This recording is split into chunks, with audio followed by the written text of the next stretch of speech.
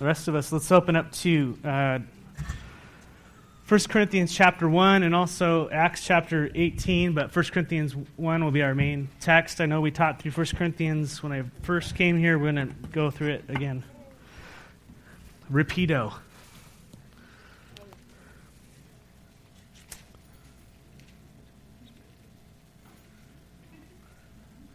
First Corinthians chapter 1. If you don't have a Bible, there should be one somewhere around the seat back in front of you. You could raise your hand, and a brother or sister will hand you one. Awesome.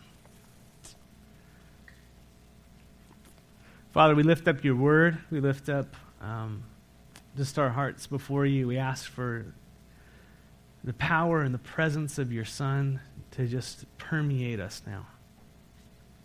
I want to thank you so much for just the lives that we are looking at in your scripture, the way you were faithfully leading, the way that your gospel goes forward, not necessarily in the easiest of circumstances, Lord, but through difficult circumstances, and how bright you shine, Lord Jesus, in people who are emptied of themselves. Lord, we ask that as we look at this book of 1 Corinthians, Lord, that you would bring out the things that are important to our fellowship and important to our walk with you. And we just want to thank you for your faithfulness. I want to thank you for your goodness and your long-suffering and the joy that you have with us in bringing us to maturity in your Son. And we look forward to that a little bit more today. In the name of Jesus we pray. Amen. 1 Corinthians, if we remember back in 18, Acts 18. You don't need to flip there right now, but it says, after this, Paul left Athens and went to Corinth, and there he met a Jew named Aquila, and he had a wife named Priscilla. They were tent makers, and every Sabbath Paul reasoned in the synagogue with the Jews, and so he started this ministry. Paul was afraid, because you know as well as I do that every new city he came into, there was a new way of him getting persecuted. He just knew that that was right on the horizon, walking into the next city, knowing he's going to be rejected by some people, knowing that there'll be a riot, or someone will stone him with rocks or beat him with rods, or just what a ministry, what a calling this apostle had, and the Lord appeared to him in the middle of the night, said, do not be afraid, keep on speaking, do not be silent, for I am with you, and no one is going to attack or harm you, because I have many people in the city. And so Paul stayed in Corinth for another year and a half, teaching them the word of God. And so Paul stayed in Corinth for a year and a half, and we find soon that he went, as he was in the synagogue, that as he was teaching the Jews, that they didn't want it, and so he basically left and went next door to Titus's house, who was a Gentile, and started sharing there. And all of a sudden, Crispus came to the Lord, the guy who had been next door. And then a guy named Sosthenes, who was the synagogue ruler. It seemed like when he brought Paul, along with other people, in front of the Roman council, and it didn't go well, the Romans ended up beating him. And what do you know? We flip over to 1 Corinthians chapter 1. It says, Paul, he's writing a letter from Ephesus. This is several years later. He's in Ephesus right now, writing to the Corinthians, hearing a bunch of horrible stuff that's going on in the church. And he starts on, it says, Paul, called to be an apostle of Christ Jesus by the will of God, and our brother Sosthenes. What do you know?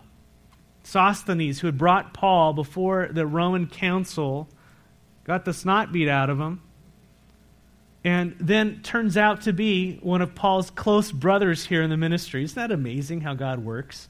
Have you ever had people that like you're just at odds with, who were against you, and then somehow some time goes by and they come to the Lord and you're like, are you kidding me? God saved you? I know people said that about me. But I mean, isn't that great? The power of the Lord Jesus in anybody's life, and sometimes hardship brings people to Jesus. Sometimes physical hardship in this case. Wow. What an amazing thing. And Paul says, he's speaking to the 1 Corinthians, and he lays out at the very beginning, he says, Paul called to be an apostle of Christ Jesus by the will of God. Apostle means messenger, sent one. And when Paul says at the beginning of it, he's saying he's an apostle, it means that he's going to be doing some correcting.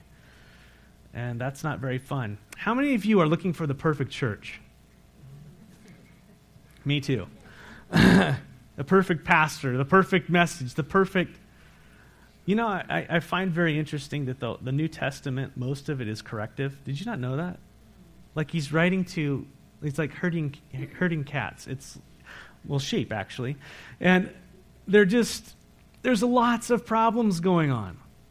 Lots of problems. Corinth is going to be a major issue.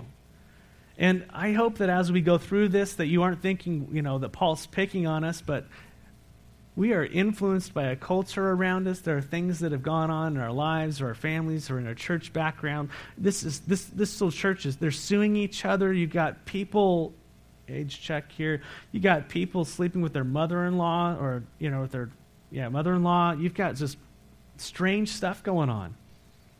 And Paul's jumping in here and going, okay, we need to have some time out, and we got to refocus and glorify Christ. And so here Paul is. He's calling himself as an apostle. Notice it's not by the will of Paul, it's by the will of God. I am by what I am by the will of God. I love that. And he says in verse 2, to the church of God in Corinth, to those sanctified in Christ Jesus and called to be his holy people. The church, that word means set out, set apart. It means the called out ones. And it's a generic Gentile term, and it means, everybody once said, hey, they're called out. They're that's a gathering of people. And notice he says it's not just an ordinary gathering, it's the church of God. It's not a building. It's people who have been called by the Lord. That's what the church is. People have been called by the Lord. And by the way, this group of called out ones is in Corinth. And to those sanctified. And how many of you have saints in there? To those saints. Same word. Sanctified. It means holy. Hagios is the Greek word. You can take that and have fun with that this week. But that is the word for holy, set apart, something that was to be used for the temple worship.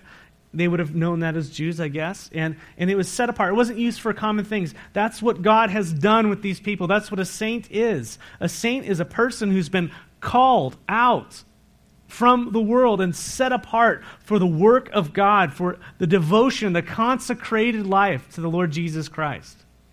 That's what it means to be a saint. And so our brothers and sisters in the Roman Catholic Church have that dead wrong. They elevate sainthood above what the Scriptures called it. You can say today, I am a saint. Amen? I am a saint. What is that sainthood based upon? Is it based upon what you have done or what he has done? It's all about Jesus. It's what he has done. He has set you apart. He has called you. And so be careful when you're reading words like that. They're packed with a bunch of meaning that isn't necessarily biblical. And this is just saying, hey, they're sanctified. They're those set apart ones in Christ Jesus. And that is how a person is found, in Christ, under the banner of the Lordship of Jesus Christ, and called to be his holy people. They're called his holy people. Same word, holy, is sanctified. Together with all those everywhere who call on the name of the Lord Jesus Christ, their Lord and ours. And so guess what? Being a part of the church doesn't mean that you're just a part of Christ Community Fellowship. The church is actually meeting right now in many different places all over the world, across the street. Amen? We're part of those who, call upon the name of the Lord. That word call upon, it just means they put his name upon you. When Christine and I got married, she put my surname, my last name, upon her life. Does that make sense? When we receive Jesus as Lord, when he comes in and he changes us, we abandon our earthly titles and all that we are, and we say, now I am under your lordship, your banner, your house. You rule. You are all that I am. Everything that you are is what I want to be. What you say goes. I'm not trying to define marriage, but I'm just saying our relationship with the Lord. Okay, that's a bad analogy there. But you know what I'm saying? All those who call upon the name of the Lord Jesus Christ, their Lord and ours. And notice, Paul is going to be dealing with a lot of issues, and in these opening statements, he's kind of laying some foundation. He's noticed he's focusing on the unity in Lord Jesus Christ. And so what do you think he's going to be addressing if he's talking about the unity now? He's going to be addressing division. And so he's laying the foundation in the Lord. And notice verse 3. Grace and peace to you from God our Father and Lord Jesus Christ. If you were to wonder what God would have towards you, if you were just sitting there and say, if you could have a message from the Lord, what do you think it would be? How do you think it would start off? What do you think he would say to you? I wonder. But I love this. Grace means God's goodwill and peace to you. That's awesome. God has grace to you. He has goodwill towards you. Did you know that? God desires his goodwill to be given to you, to overflow in your life, to surround you. That is his will, that you would experience his grace. And that you, after experiencing his grace, his goodwill to us, that you'd experience his peace. Grace and peace. And that's why it's always put in that order. You do not have the peace of God until you've experienced the grace of God, the forgiveness of God, the empowering love of God through Jesus Christ. Grace and peace to you from God our Father and the Lord Jesus Christ. Verse 4. I always thank my God for you because of his grace given to you in Christ Jesus. Now, what I notice is that Paul doesn't have very much good to say to this church. And so he's thankful about what God has done for them. Can you find, it's really difficult when you're dealing with correction or you're dealing with people that drive you nuts or things are going wrong to find good things about them. But you can always find good things about what God has done for them. Amen? And Paul is searching here and he's grabbing some very important things and he says, I always thank my God for you because of his grace given to you in Christ Jesus. And that is the only way we receive that goodwill from God. It is through Christ Jesus. It is not any other way. It is through Christ. I thank you for this grace that he's given you in Christ Jesus. For in him you have been enriched in every way with all kinds of speech and with all knowledge. God thus confirming our testimony about Christ among you. Therefore, you do not lack any spiritual gifts. You don't lack any charisma as you eagerly wait for the Lord Jesus Christ to be revealed. God had gifted this church. When you walked into this church, there were people prophesying. There were people speaking in tongues. There were miracles going on. There was word of knowledge, word of wisdom, which we will get to later on when we get into, 11, 12, 13, 14, or 12, 13, 14. Amazing. I mean, it was just a happening place. The gifts of the Spirit, charisma, was happening where we get our words charismatic, right? That was happening. Poured out upon them. Let me ask you, according to this, is this something that was earned? How was it given? In Christ Jesus by his grace. The fact that you have a spiritual gift is not an indicator of your spirituality or mine. It is an indicator that God is gracious. God is gracious. I love the Old Testament picture of Isaac and Rebekah. Remember Rebekah?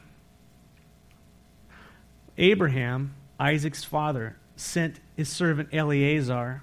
We don't know his name in the passage, but later on it identifies him, which means comforter, by the way. He sends the comforter to a far-off land to get a bride for his son, who she will not see until after a long journey. And so this Eleazar, this servant, goes to a certain place and he's praying. He says, Lord, when he gets to this place, if a person comes up, if a lady comes up and does this, waters my camels and says this as well, then I'll know this is the one. And so as he's praying, this lady comes out and offers water, and it's just like, wow, that was Rebecca. And then and he's just blown away. God answers the prayer. This is the one. And he starts to pursue her. Goes to her house, talks to the relatives, obviously, And when she says yes, what does he do? He takes these gifts and he clasps on her wrists and probably gives her a bunch of jewelry and all this stuff. And here she is, this bride who said yes to a person she's never met, and yet this guy named the Comforter gives her gifts and prepares her for a long journey back home. And so it is with the bride of Christ. The Holy Spirit has come to us and brought the message of our husband, so to speak, Jesus Christ in heaven. Will you receive him? And when we say yes, what happens? The Holy Spirit gives us gifts. He gives you gifts. He gives me gifts. What is that? What's that based upon? Grace. God's goodwill. His good intentions towards us. His love. And so this church had received the Lord Jesus. They'd received the message. And Paul's saying the very fact that you are very gifted is a great testimony to God's grace working in your lives. Not based upon what you've done, because you guys are turkeys right now, is what's going on. I love that. All kinds of speech. All kinds of knowledge. God thus confirming our testimony about Christ among you. Therefore, like any spiritual gift, as you eagerly wait, your eyes are fixed upon the Lord Jesus Christ. And so Paul is going to address spiritual gifts. They were messing up, and it was a madhouse when you went into their church. Do we have that problem? I love that quote by Tozer. I'd rather restrain a zealot than resurrect the dead. I'd rather you be hot or cold. Eagerly desire spiritual gifts. Paul will talk to them.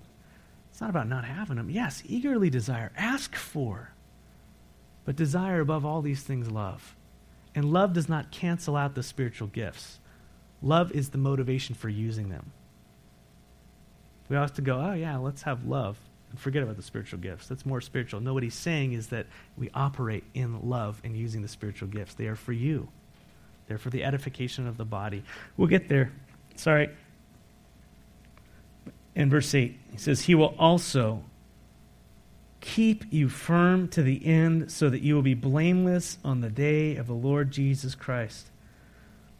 In addition to God sanctifying them, setting them apart, and making them holy, and pouring his grace and peace on them, in giving them and enriching them in all kinds of speech and all this knowledge and all the spiritual giftings that were upon him, in addition to all those blessings that God has poured out upon them and has poured out upon us, and we have yet to discover and to walk in. Amen?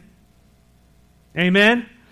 God, no move of the Spirit. No, I'm just kidding. Eagerly awaiting for Lord Jesus Christ, right? But he will also keep you firm to the end, that you will be blameless on the day of our Lord Jesus Christ. Who is keeping them firm?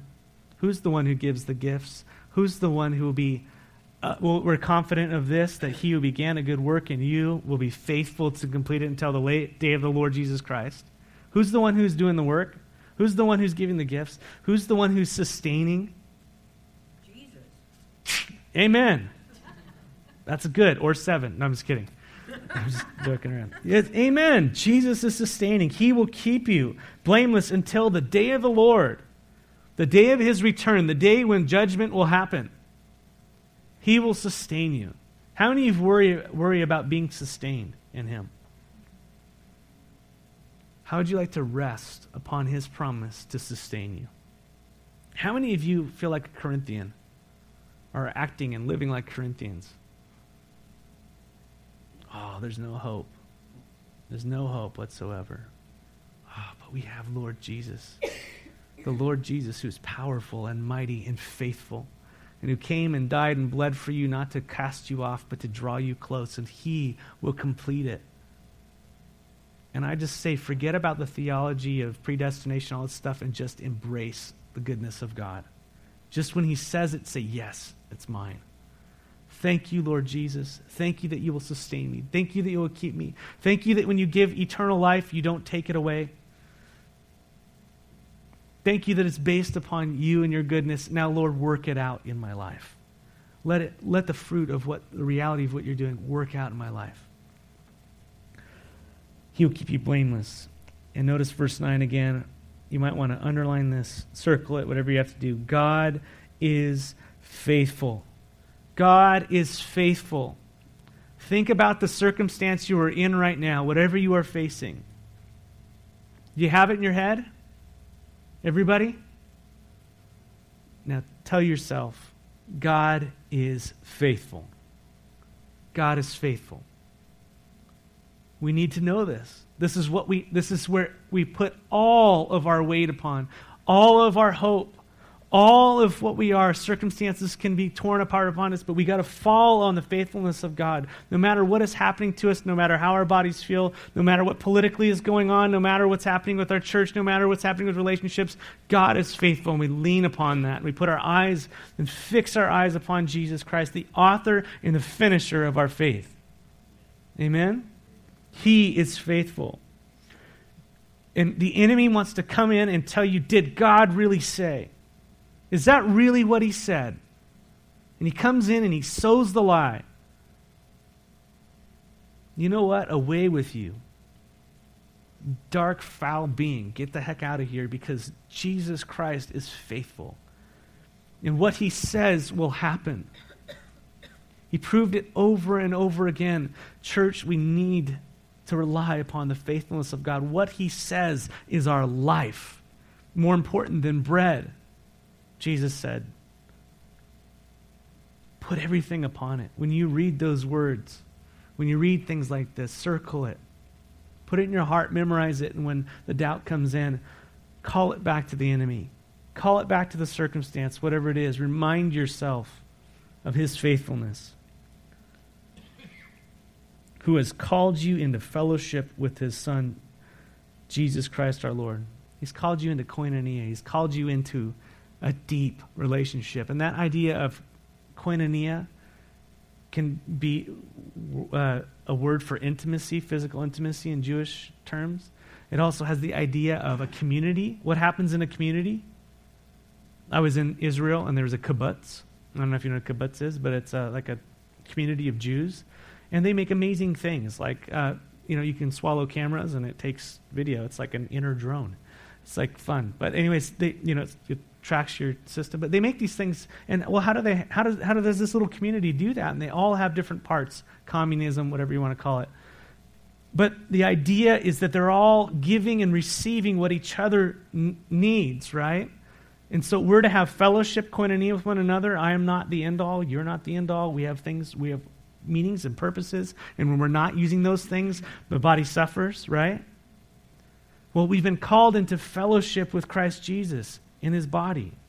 God is faithful, who has called you into fellowship with him. He's calling you to engage. He's calling you to receive. He's calling you to give. He's calling you to have life with him. And now, after Paul gets and lays all these wonderful foundations out, he says, now I appeal to you, brothers and sisters, in the name of our Lord Jesus Christ, that all of you agree with one another in what you say, that there be no divisions among you, but that you be perfectly united in mind and thought. Now, after laying down the initial reminders of who they are in Christ Jesus, that they are all under one banner, the Father's banner. Who does he appeal to them by? I appeal to you by our Father, by the Lord Jesus, by God. I appeal to you by this in which we were all united. I don't appeal to you based upon a survey. I don't appeal to you based upon what pop psychology says or what good-minded people say. I appeal to you by what Jesus Christ has revealed, We go to his word. How do we resolve differences in the body? How do we resolve division within the church? How do we resolve conflict within the church? We go to his word.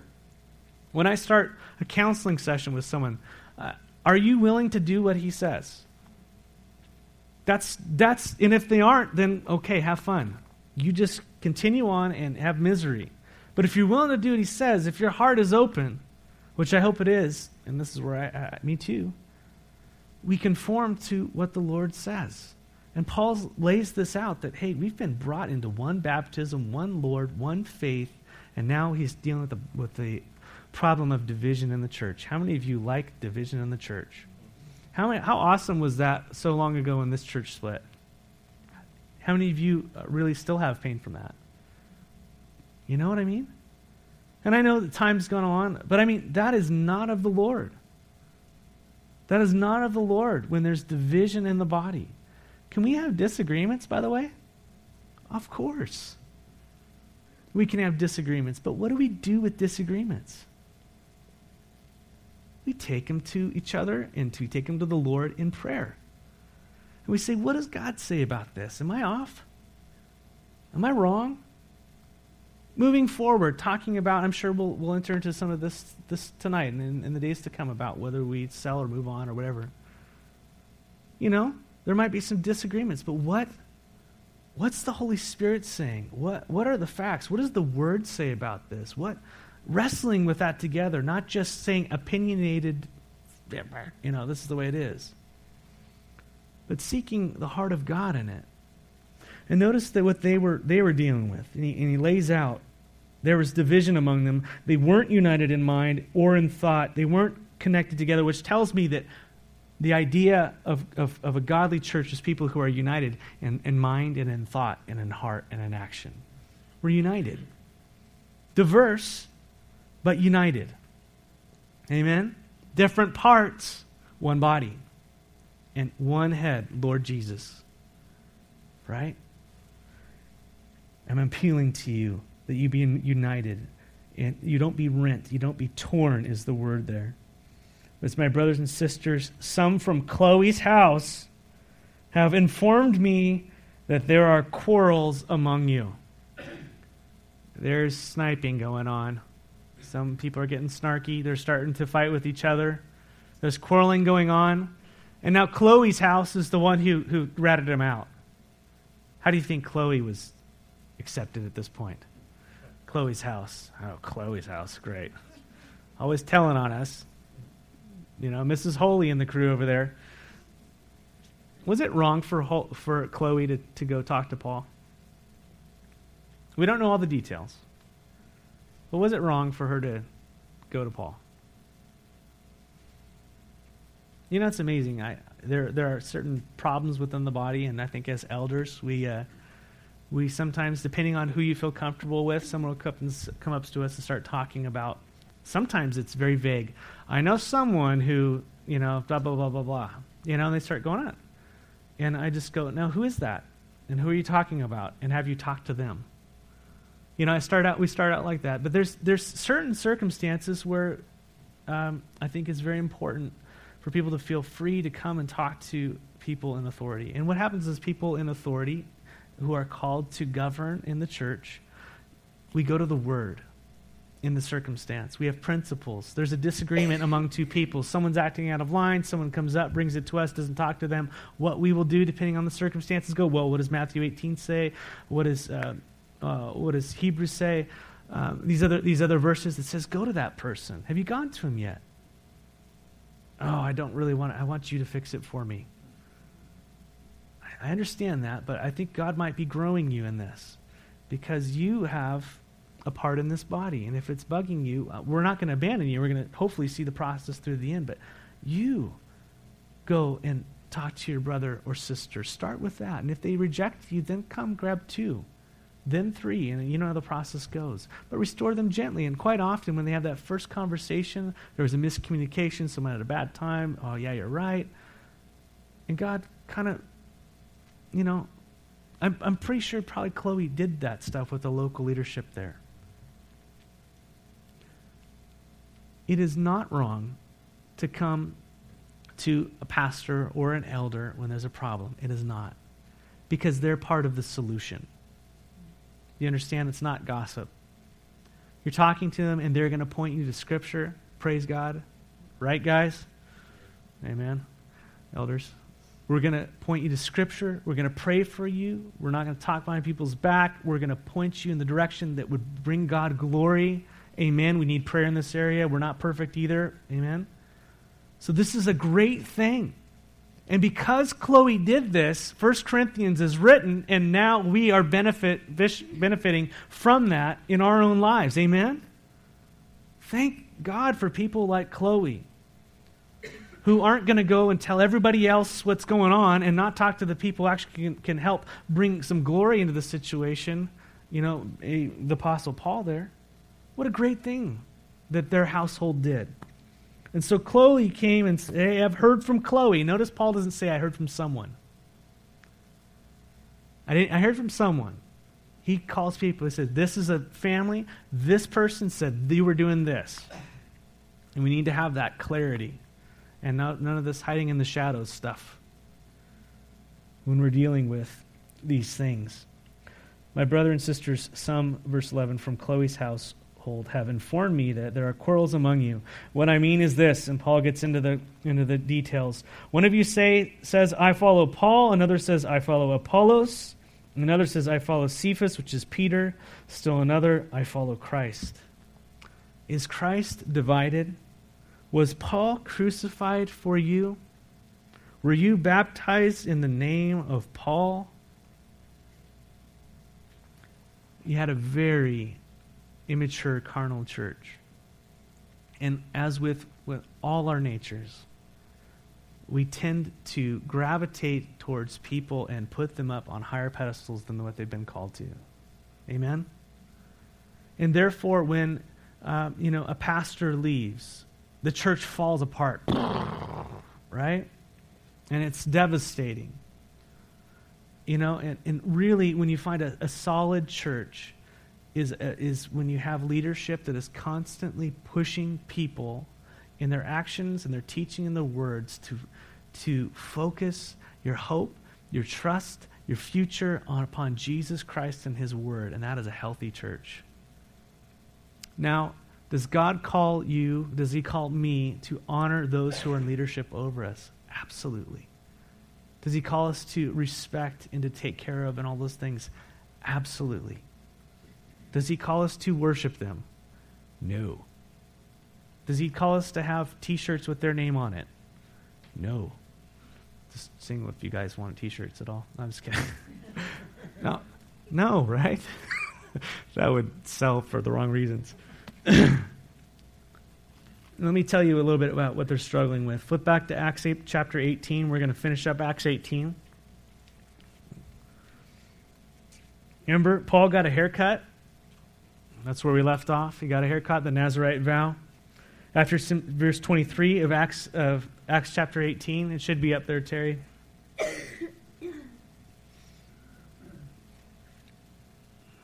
Anyways, we can go through the Bible. Acts chapter 18, verse 23 is after spending some time in Antioch.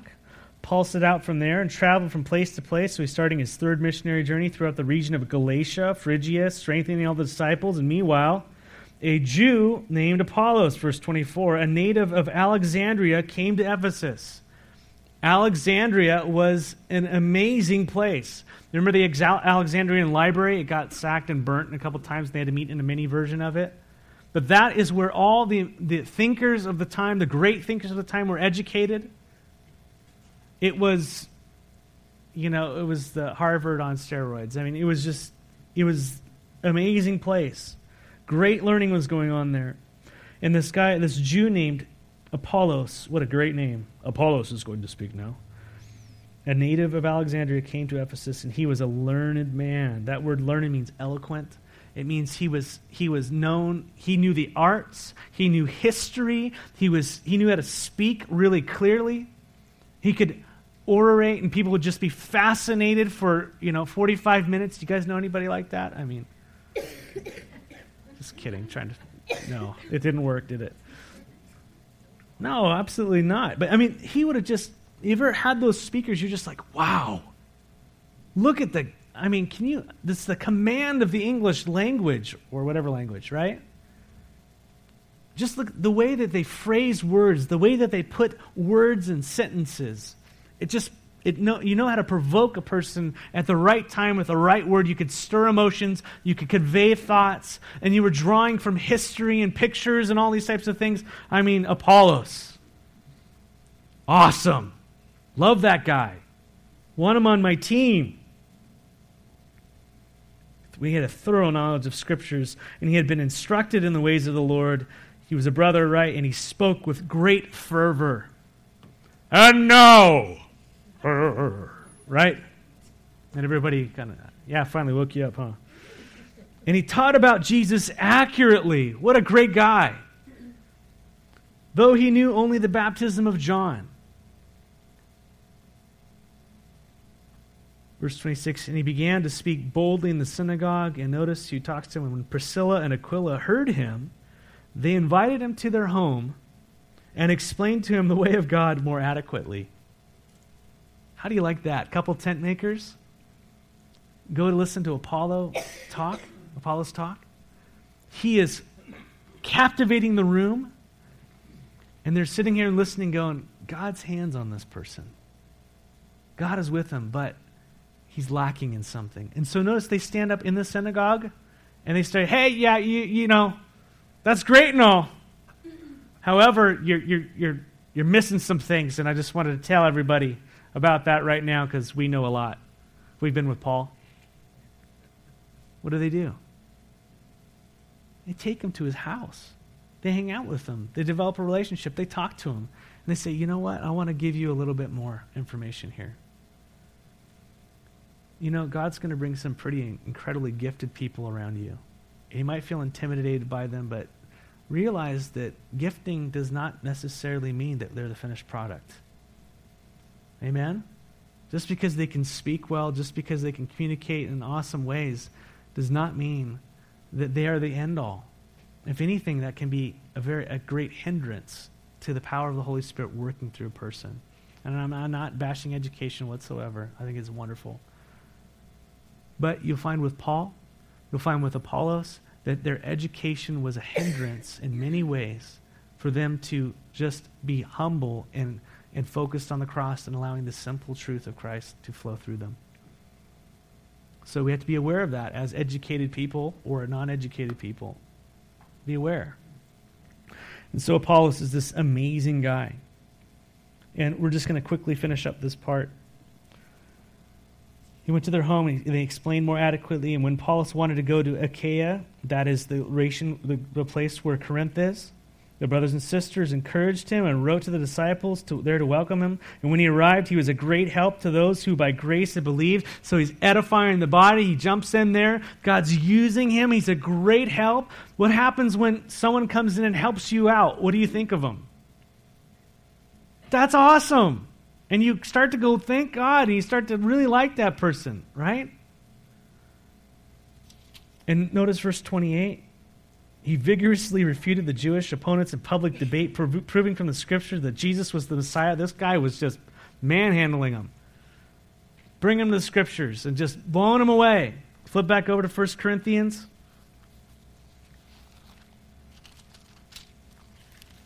I know, this is kind of like spiritual exercise, huh? What I mean is this. One of you says, I follow Paul. The Apostle Paul, was he not awesome? His shadow would go across people, or what was it, his handkerchief, and people would be healed. Miracles are happening through the hand of Paul. He would talk, and people would, there was things happening around Paul. God used Paul greatly. And now, some say, I follow Paul. Another says, I follow Apollos. Can you imagine? I'm following that guy.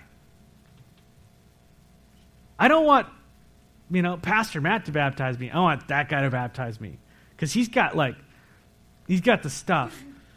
He's got he's gonna, that's it. And you see how it creeps in? And what happens when remember Peter, he does these great miracles and people start to fall down and worship him. What does he say? So what are you doing?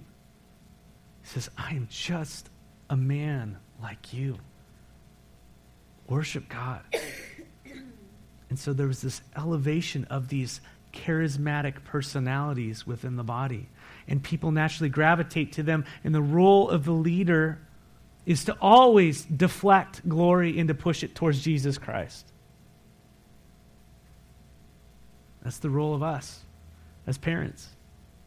It's the roles of us as workers. So finishing up, Paul says, is Christ divided? Was Paul crucified for you? Were you baptized in the name of Paul? Were you baptized into the banner of my life? Were you baptized into the name of Jesus Christ? I thank God that I didn't baptize any of you. How many of you thank God that you didn't baptize someone? And Paul is thanking God that he didn't baptize any of them. Why would he do that? Because of what they were associating baptism with. It was wrong. They associated with a person and not the person of Jesus Christ.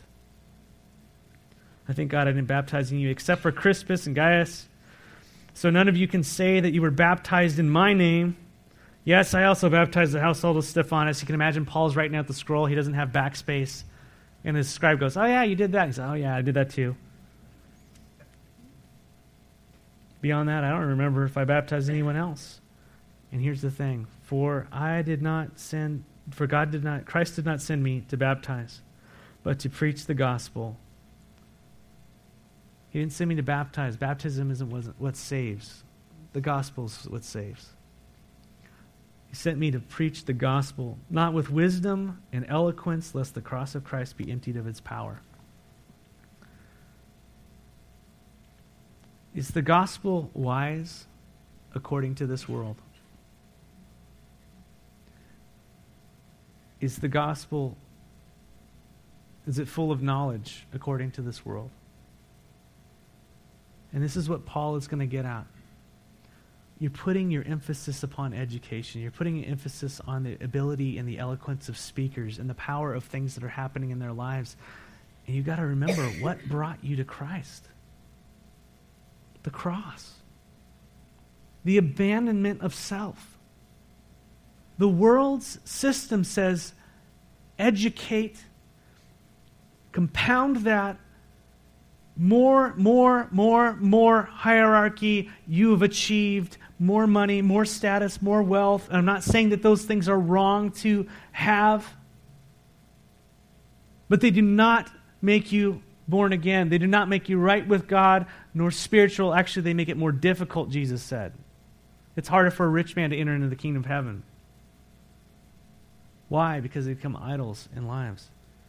And Paul will go on to say, how many of you were rich when you were called? How many of you were wise? How many of you were of noble birth? And he starts to explain to them the heart of God. He starts to explain how God sees people and not how we see people.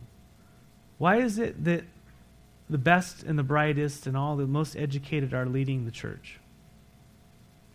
Why is it that you have to have 15 million degrees in order to, be this or that? I have a degree. That's why I call it cemetery, not seminary. But why? What did the disciples have? We need men and women who are filled with the Holy Spirit. We need you to be filled with the Holy Spirit, to be consecrated and set apart and surrendered to the Lord. And this is the thing, when God starts to use you, people will start to look at you as something.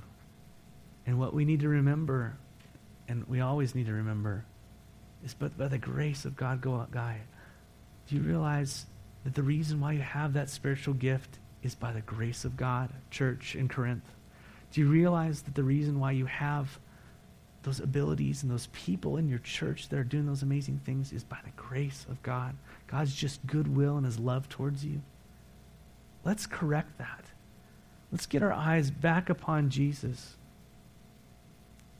Let's not have divisions and factions within our church and people that we like to Nothing wrong with having friends. But do we play favorites? Do we divide?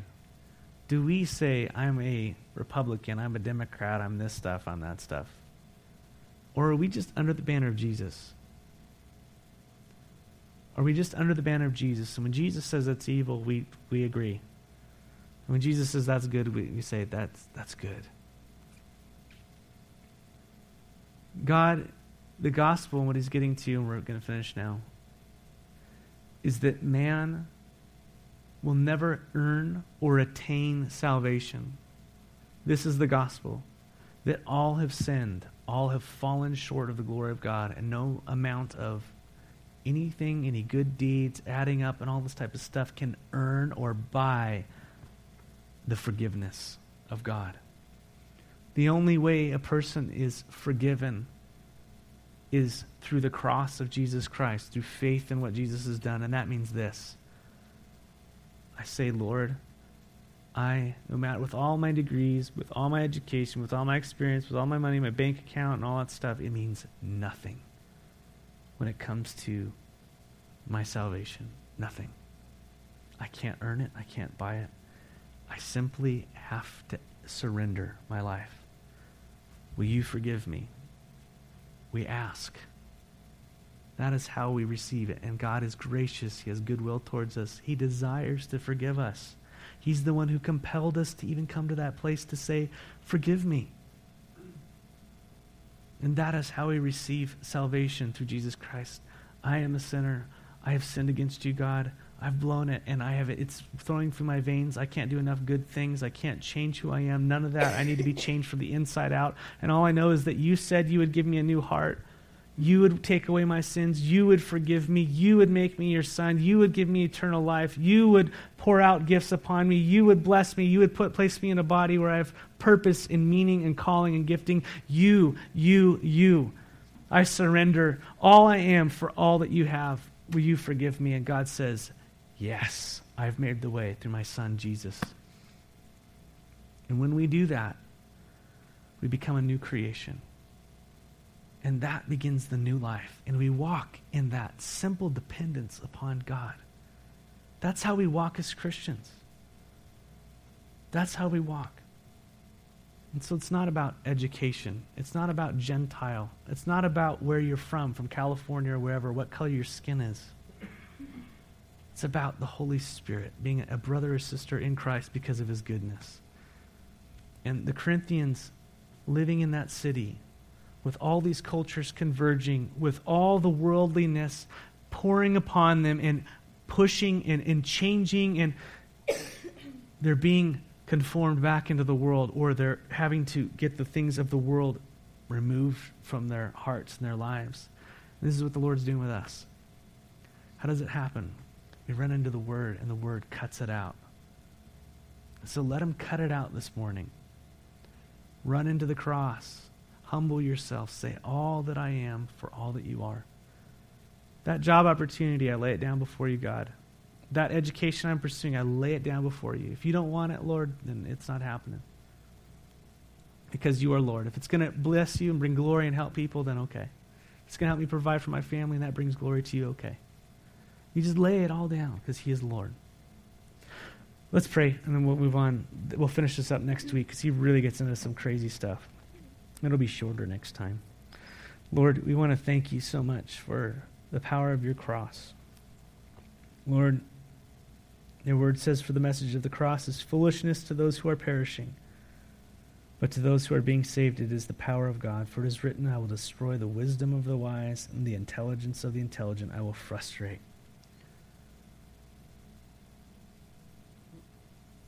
And I thank you so much that you've made the way to you to attain it as simple as having a faith of a child and just saying, forgive me, and I receive it. Lord, I ask that if there's a heart in here this morning that has not yet given their heart to you, their lives to you, has not surrendered in that way and say, save me, forgive me, make me your son, your daughter. I pray if that person is here this morning, that they would receive you. that they would be filled with you. They would call out to you. And I always want to give a person a chance when I've been talking about the gospel like that. If any of you have never given your heart to Jesus Christ and you want to surrender now, just put your hand up and down. We'll pray for you. Don't worry about what people think. Worry about between you and your God. If that's you, just pop your hand up and down. And for the rest of us, just allow what the Holy Spirit has laid out before you this morning to take root. May He make us one in Him. And may His banner fly high above our hearts and our lives. And may we fix our eyes upon the author and the finisher of our faith. We praise you, Lord Jesus, and Father, we thank you for your provision. Empower us this week to run and to fly in your name. Amen.